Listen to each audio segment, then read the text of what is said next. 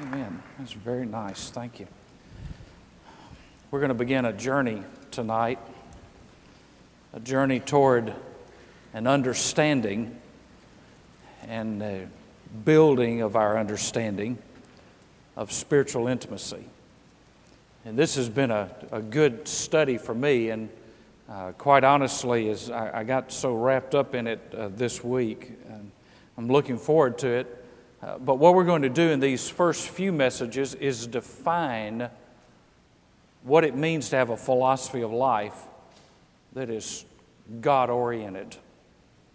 And then we're going to talk about what intimacy is as opposed to what it's not.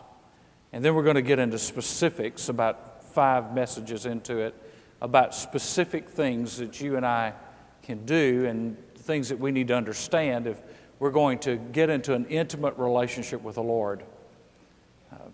My favorite cartoonist is Doug Marlette. That's no surprise to any of you who draws the kudzu cartoons. And Reverend Will Be Done, if there is a person, by the way, there is a Will Be Done. There's a cemetery marker in Michigan somewhere for Reverend Will Be Done, and I'm trying to get somebody to take a picture of it because there actually was a Will Be Done. But I love the cartoon strip where Will Be Done is down on his knees in the prayer position, and he says, "Dude!"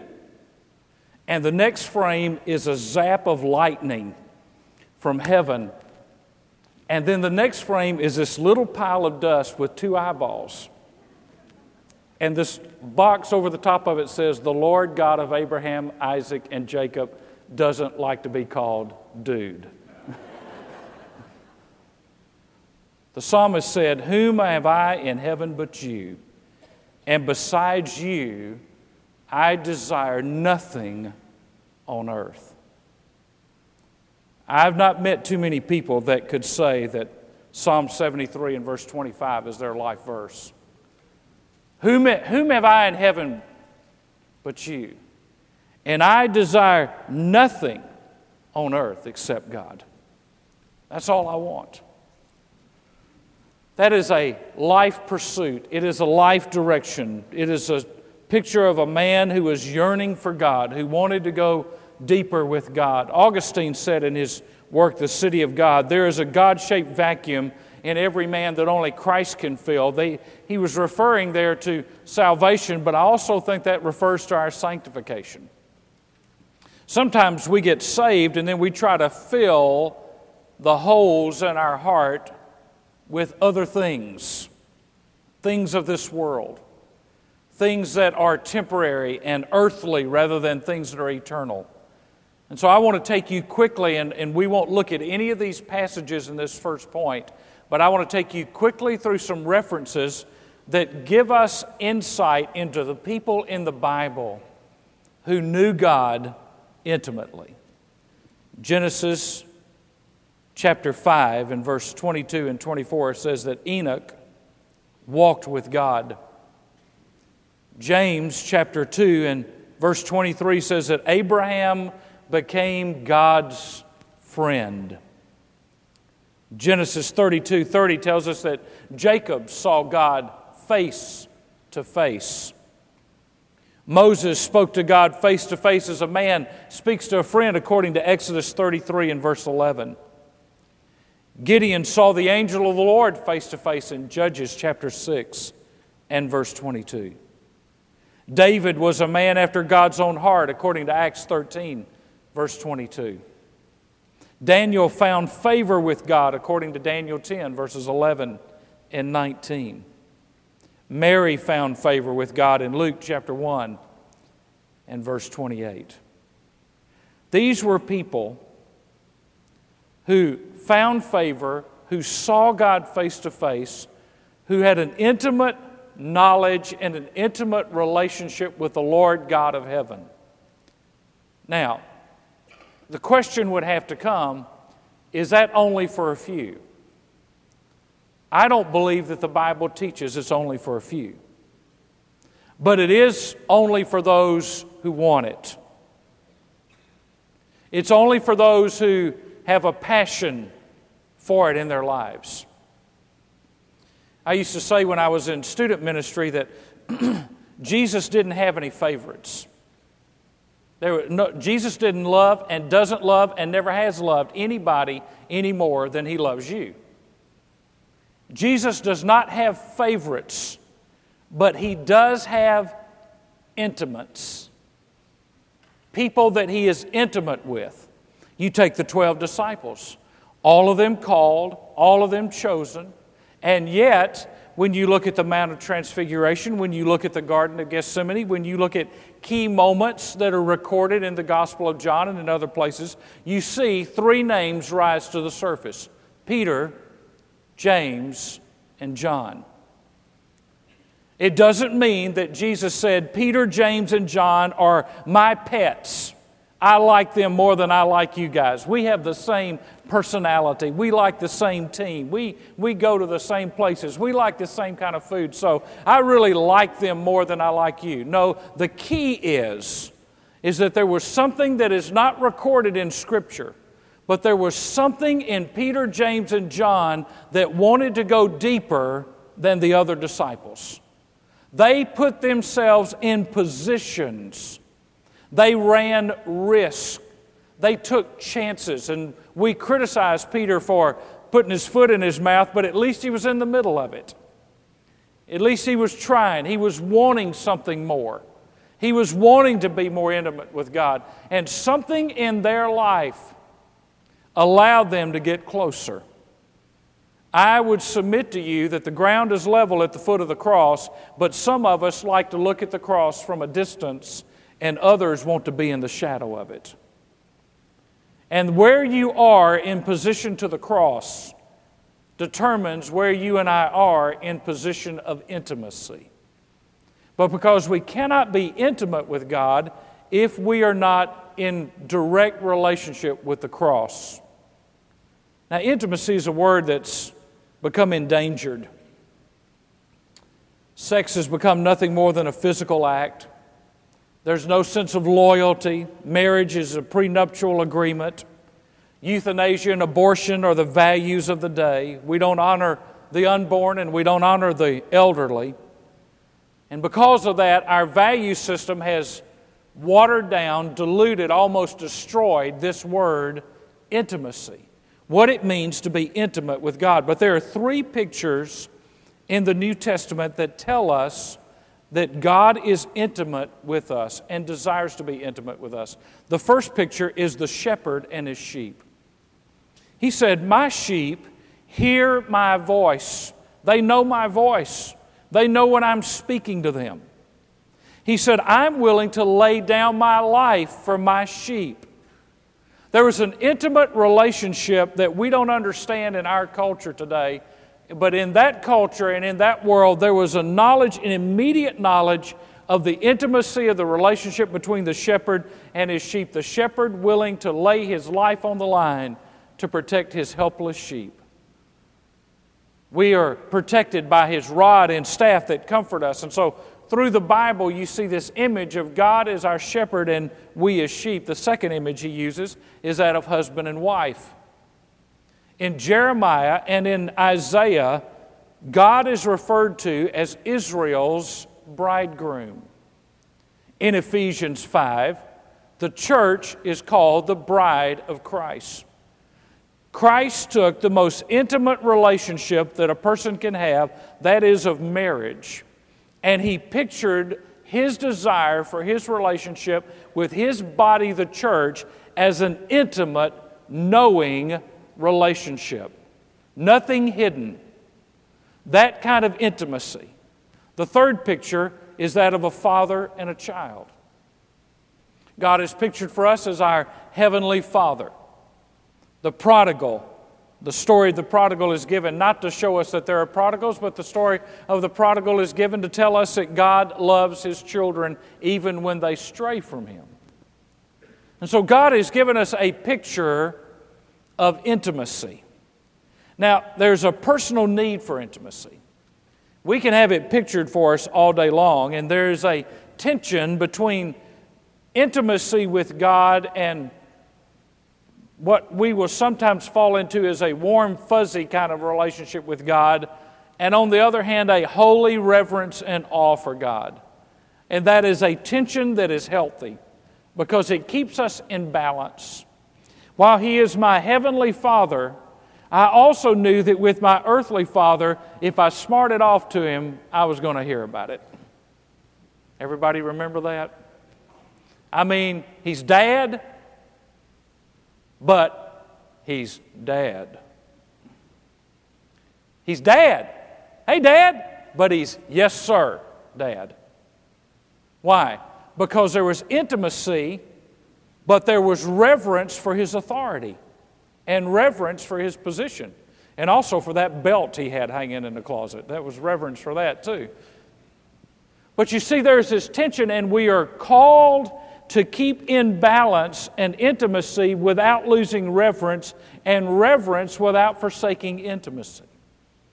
I want to read you a quote by A.W. Tozer. It should be on the screen for you.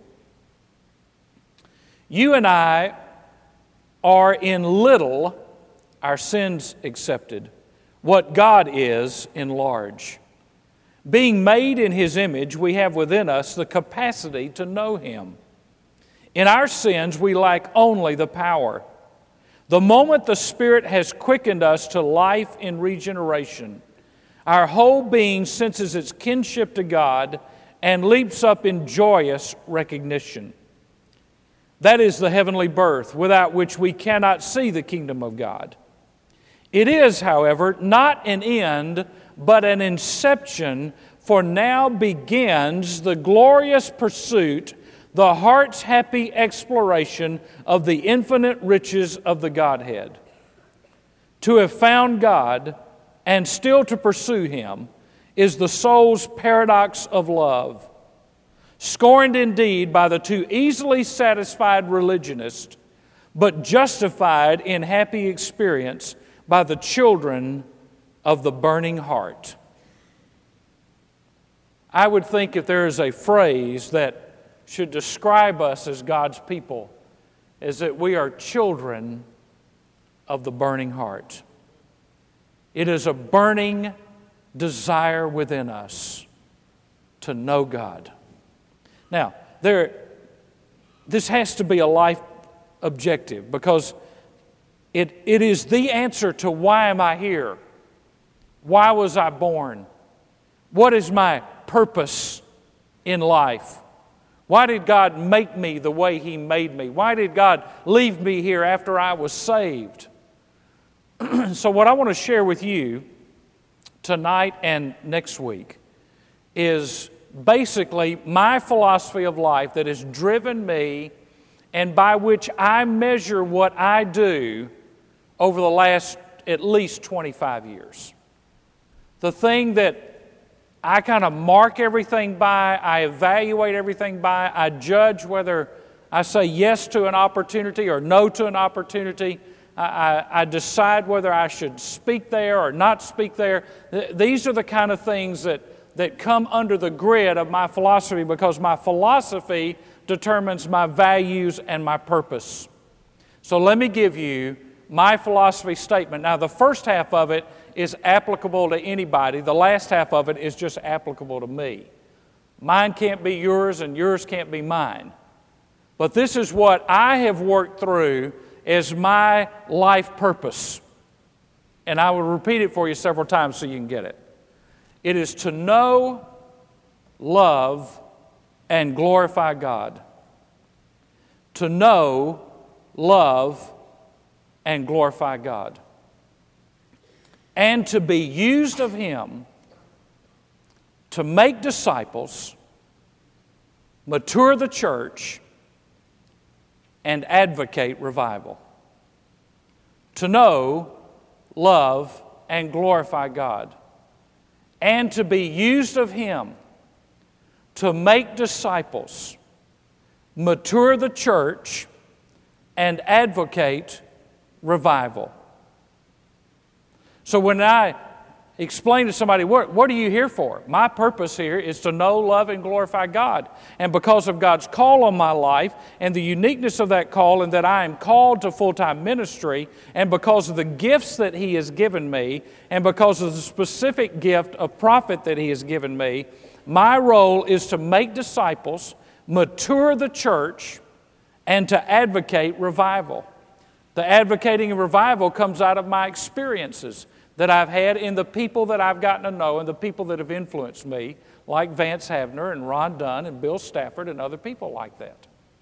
And so over the course of my life, this has evolved into my life philosophy. What drives me, what motivates me, what makes me want to get out of bed in the morning is not a paycheck. It is not a position. It is to know and to love and to glorify God and to be used of Him to make disciples, to mature the church, and to advocate revival. Now, spiritual intimacy begins with a desire to know God, and that's all we're going to deal with tonight is the knowing God aspect. What we're going to do tonight and next week is to do the know, love, glorify, and be used of Him, and what that means. To know God. There is a God and He can be known. Now there are skeptics who say you can't know God. I believe Scripture says you can. And you can know Him intimately.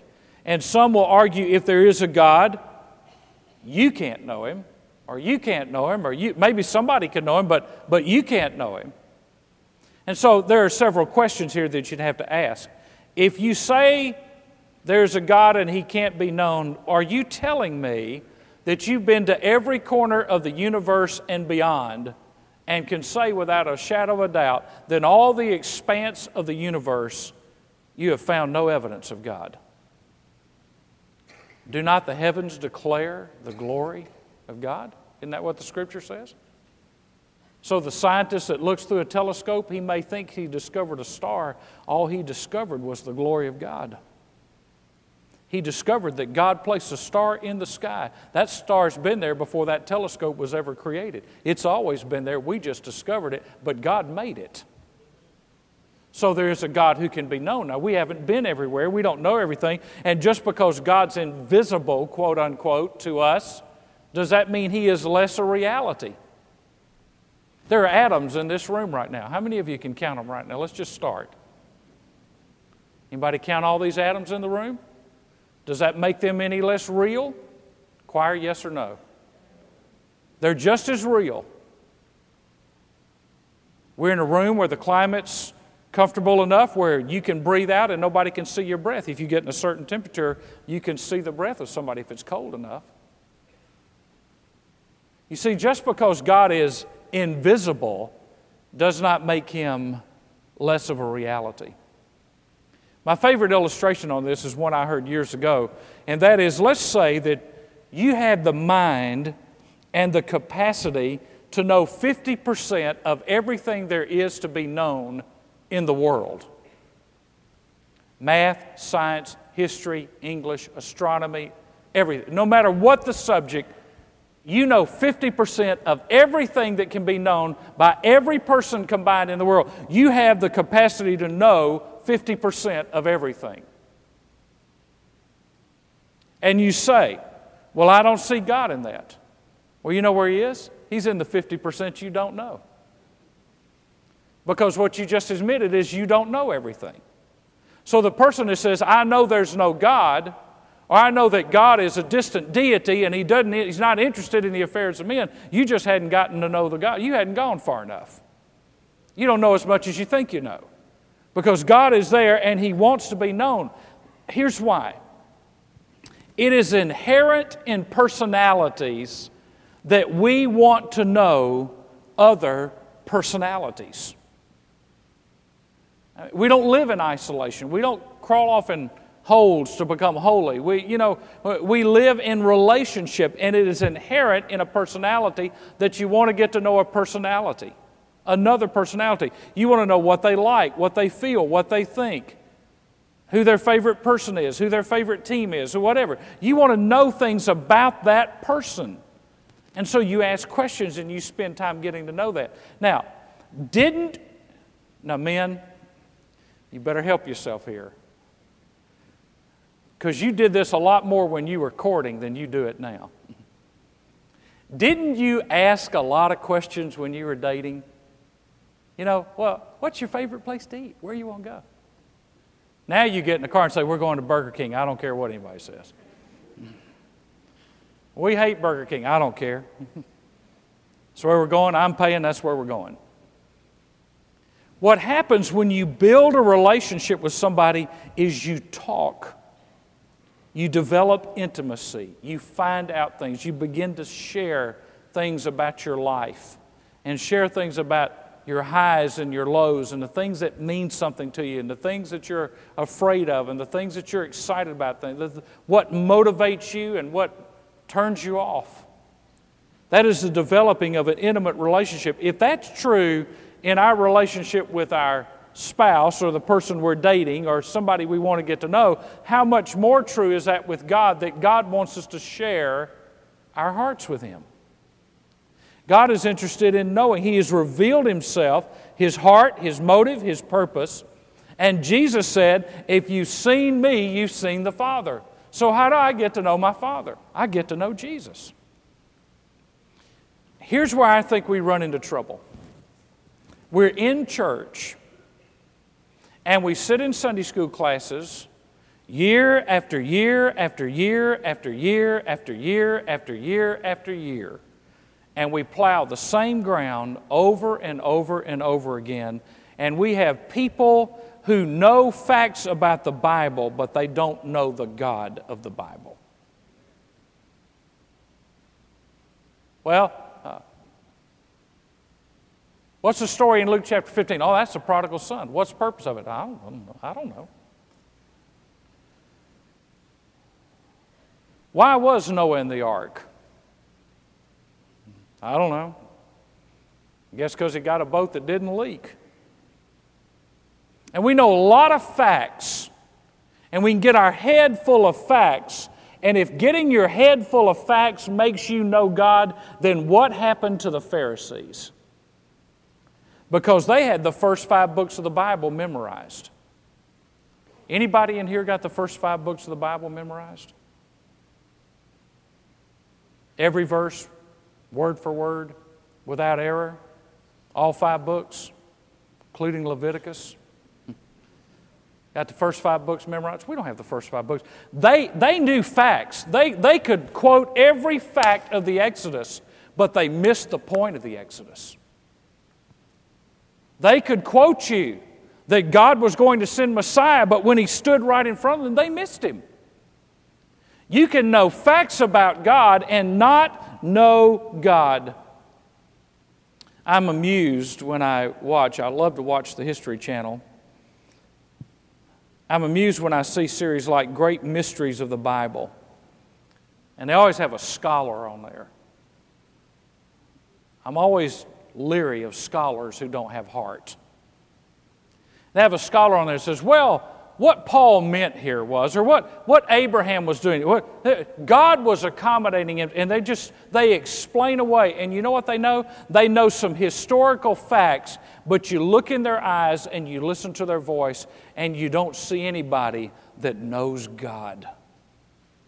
I want to tell you, I'd rather have a dirt farmer in South Georgia that knows how to trust God for his crop than have a theologian who knows a lot of facts and a lot of doctrine and can dot all the I's and cross all the T's, but he doesn't have any passion for God. The great mystery of the Bible is that it's a mystery, and it's something we pursue and something we long to know God. Turn with me in Matthew chapter 7. You see, the issue is not, do I know God? The issue is, does God know me? Matthew 7 and verse 21. Matthew 7 and verse 21.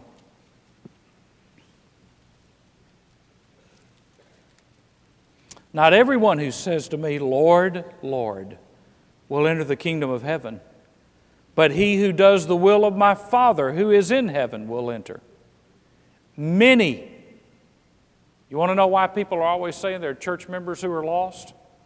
Many will say to me on that day, Lord, Lord, did we not prophesy in your name, and in your name cast out demons, and in your name perform many miracles? And then I will declare to them, I never knew you. Depart from me, you who practice lawlessness. Titus chapter 1 and verse 16 says, they profess to know God, but by their deeds they deny Him, being detestable and disobedient and worthless of any good deed. You say, well, how can somebody prophesy in the name of God and cast out demons in the name of God and in your name perform many miracles? Listen, the devil's an impersonator. The devil can do miracles. The devil can say to his own demons, leave. The devil's an impersonator. What you do is not how you get to heaven. Who you are is how you get to heaven. Our doing has to grow out of our being. It's not we do things so we will be saved. We do things because we are saved. But it is the being, who we are in Christ, that gets us to heaven. Now, there is a God. He can be known, and we should long to know Him. Turn, if you would, to Philippians 3 and verse 8. Philippians 3 and verse 8. And 2 times, in verses 8 through 11, Paul talks about knowing the Lord. Philippians 3, verse 8. More than that, I count all things to be lost in view of the surpassing value of knowing Christ Jesus, my Lord, for whom I have suffered the loss of all things, and count them but rubbish, that I might gain Christ. And that's what you get by knowing Him. You gain. And may be found in Him, not having a righteousness of my own derived from the law, but that which is through faith in Christ, the righteousness which comes from God on the basis of faith. So if I'm going to be righteous, and if you're not righteous, you cannot see God. If I'm going to be righteous, it's on the basis of faith. It comes from God. Our righteousness is not something we work up. It's something that God works in. He does it in us. That I may know Him and the power of His resurrection. And let's forget that next part. The power of His resurrection. Everybody wants to know God in the power of His resurrection. I mean, you watch religious television and it's about power. You got power with God. Bless God, give me money, and you got power with God. I don't hear a lot of preaching on religious television about the fellowship of His sufferings. By the way, you don't get one without the other. If you want to know Him and the power of His resurrection, you have to be ready to share in the fellowship of His sufferings. And the reason many people don't know God is because they want the good stuff, but they want to take a pass on the other stuff. And the fellowship of His sufferings, being conformed to His death, in order that I might attain to the resurrection from the dead. Again, quoting Tozer, he said, He waits to be wanted. Too bad that with many of us He waits so long, so very long, in vain.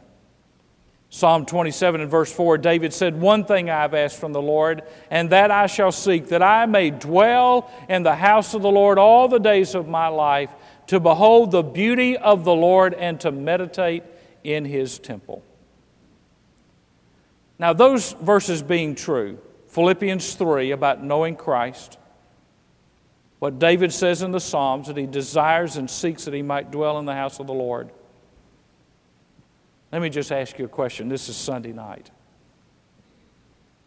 Do you really think people that come every other week on Sunday morning are ever going to get it? I can answer that question for you. No way. You cannot have intimacy with God when faithfulness to God's house is not even important to you. Just can't. You can't have the intimacy without the discipline. But what people want is that, just give me a pill that I can take. Give me a magic wand. Wave something over me. Let me have some experience that immediately put me into an intimate relationship with God. You can't have that if you're not faithful to the things that God loves. Listen, I have no patience. I'm being honest now. I have no patience with first and third and second and fourth people who want to tell me what the church ought to be. Because if I was only faithful to my wife every other week, I couldn't be pastor of this church. And you wouldn't be married to your wife either if you were faithful every other week.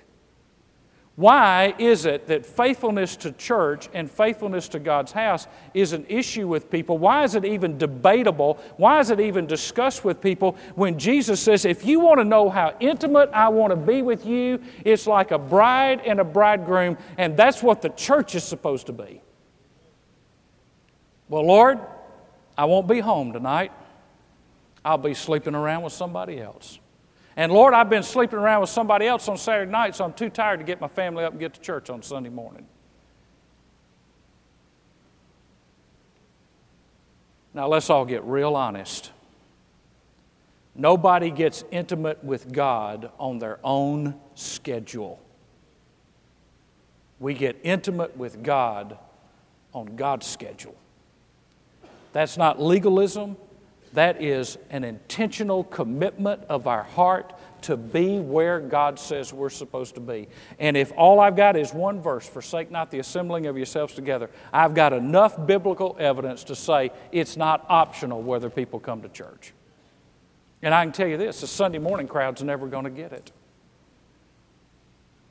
That doesn't mean I hate the Sunday morning crowd. I feel sorry for them because every week of their life, they're missing blessings. They're missing blessings. They're missing the power of God. They're missing growth in their life. They're missing opportunities to get to know God. But then what they do, the first time when they get in trouble, they want the preacher right there for them. God, you got to come through for me. I'm in trouble. I was here 20 times last year. Gave $2 every time I came. Bail me out. Answer my prayers. Folks, intimacy is a two-way street. God gets intimate with people that He can trust with His intimacy. And if we're fickle, and if our eyes are darting off always to other lovers and to other things that sway our attention and vie for our affection, if we are fickle in our love, then we cannot expect to know God in the deepest sense of understanding. You see, if I don't know Him, I can't love Him. If I don't love Him, I can't trust Him. And if I don't trust Him, I can't please Him, because the Scripture says, without faith it's impossible to please God. The psalmist said in Psalm 66:18, if I regard iniquity in my heart, the Lord will not hear me. And by the way, iniquity doesn't always just mean perversity. Iniquity is not doing what you know you're supposed to do. The Scripture says knowing what is right to do and not doing it is a sin. If I've got sin, I break fellowship with the Father. And if I break fellowship with the Father, then I break my intimate relationship with Him. And until I get it right and I say I'm sorry and I'm wrong and ask for forgiveness, then that wall is built up, the barrier is built up, and I don't have the connection there that I'm supposed to have. Now there's a process. We don't become spiritual giants overnight. I feel further behind today than I felt 10 years ago. I feel like there's more of God to know and less time for me to get to know it. But it doesn't happen overnight. It is a process. And in the process of getting to know God, there's an interesting verse that I've always kind of looked at and thought of that verse in one way until this week.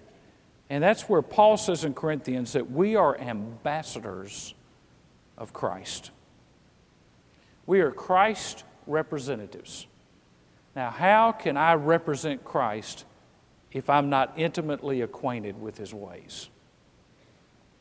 You see, to represent Christ, I have to be intimately acquainted enough with Him to sense in my heart of hearts, to have the peace of God and the God of peace, that I'm doing what He would do if He were in this situation.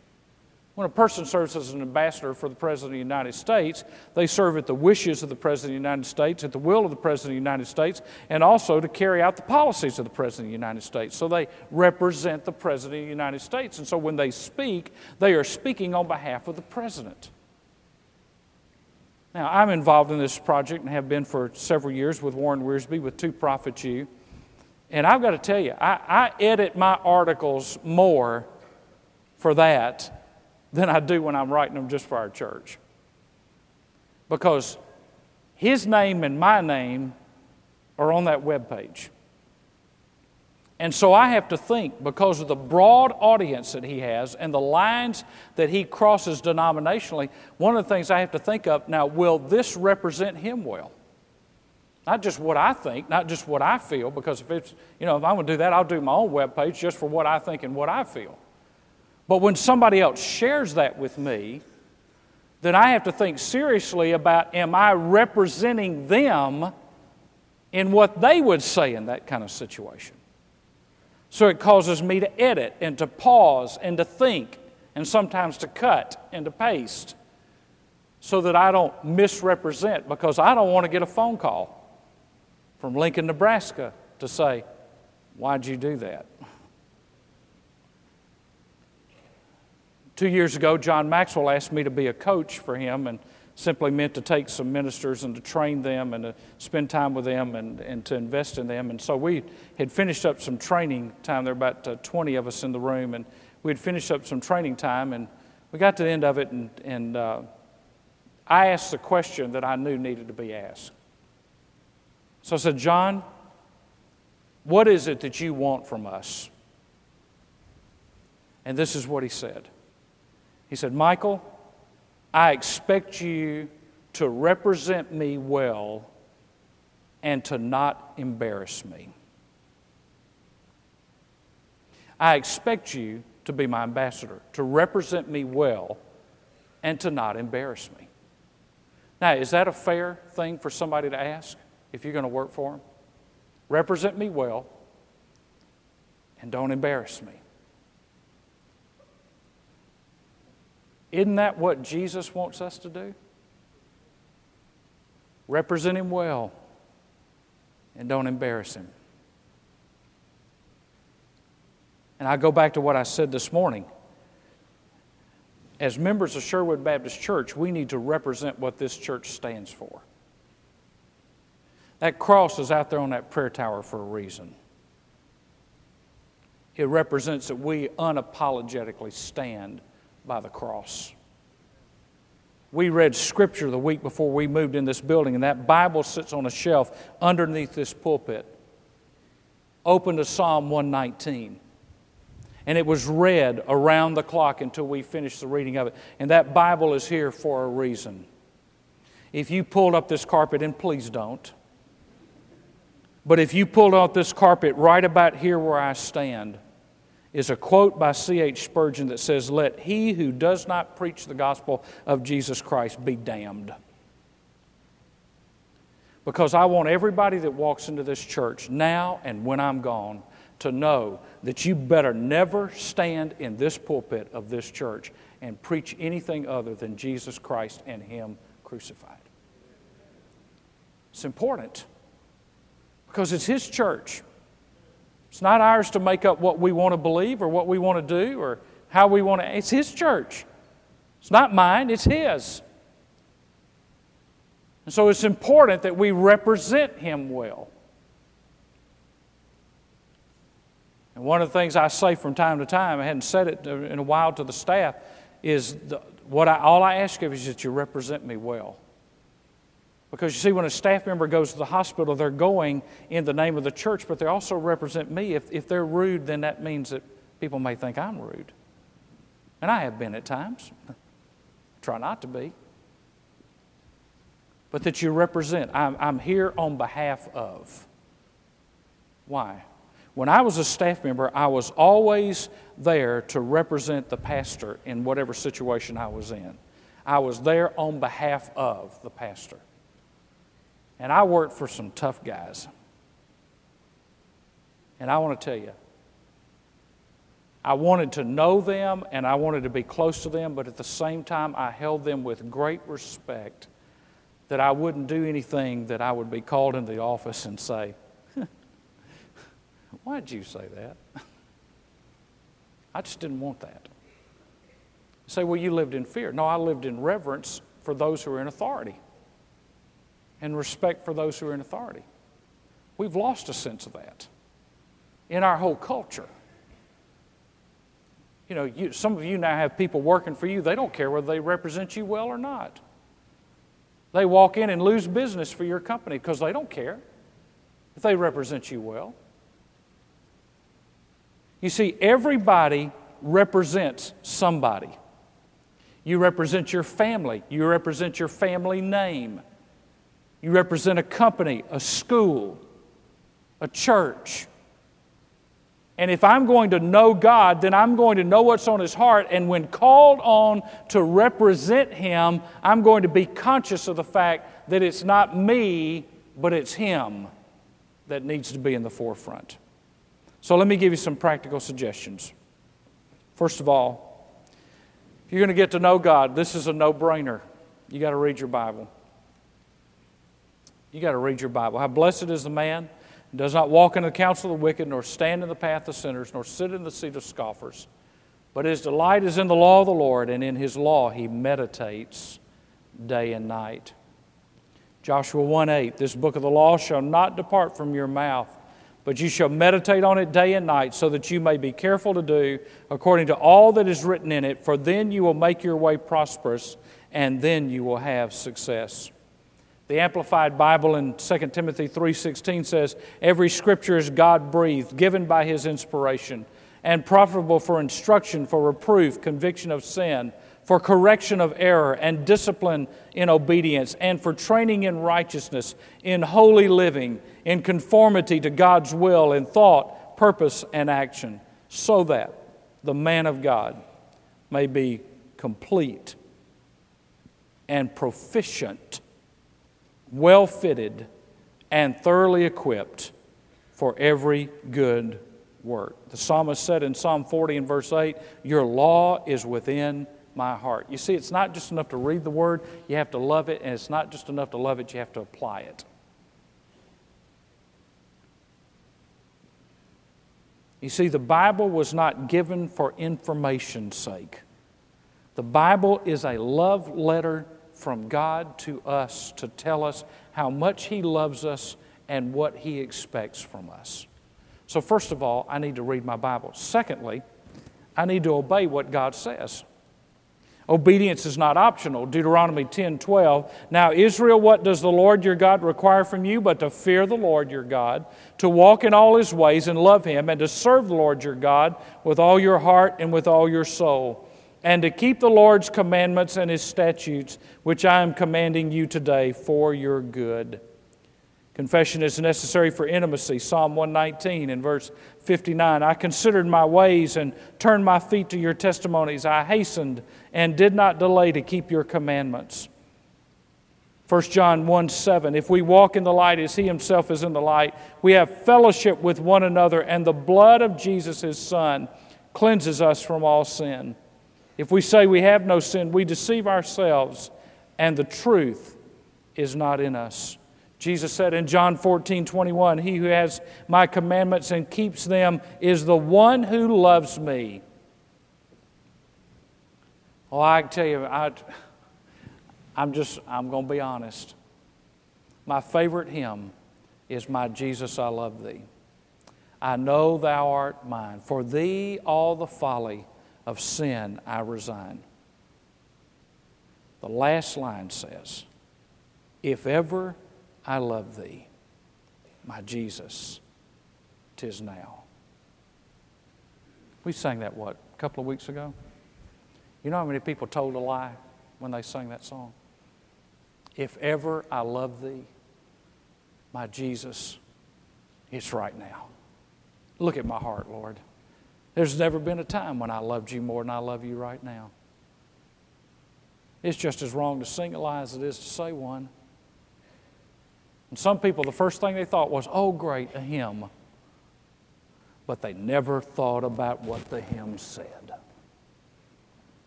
If ever I love thee, it's right now.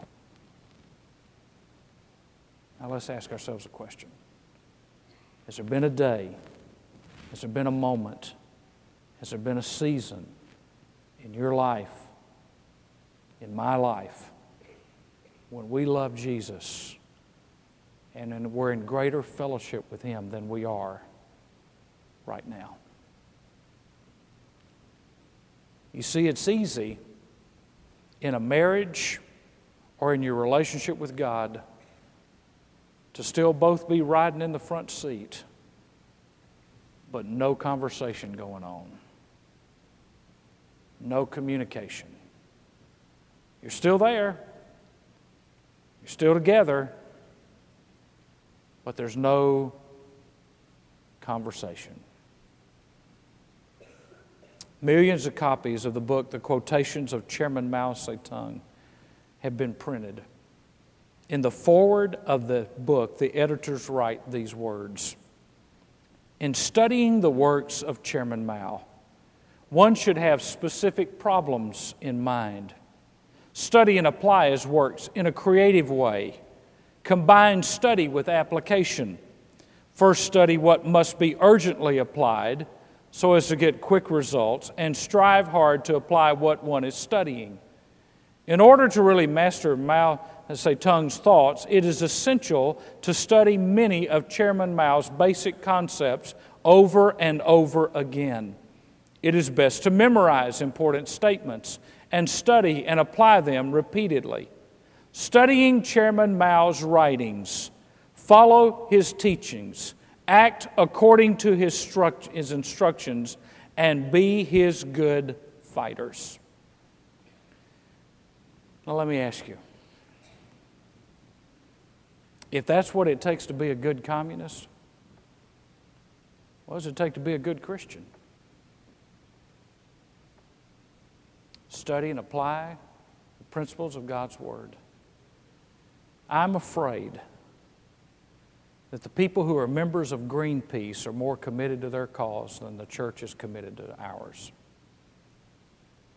I'm afraid that the abortionists are more committed to their cause than we are to knowing our God.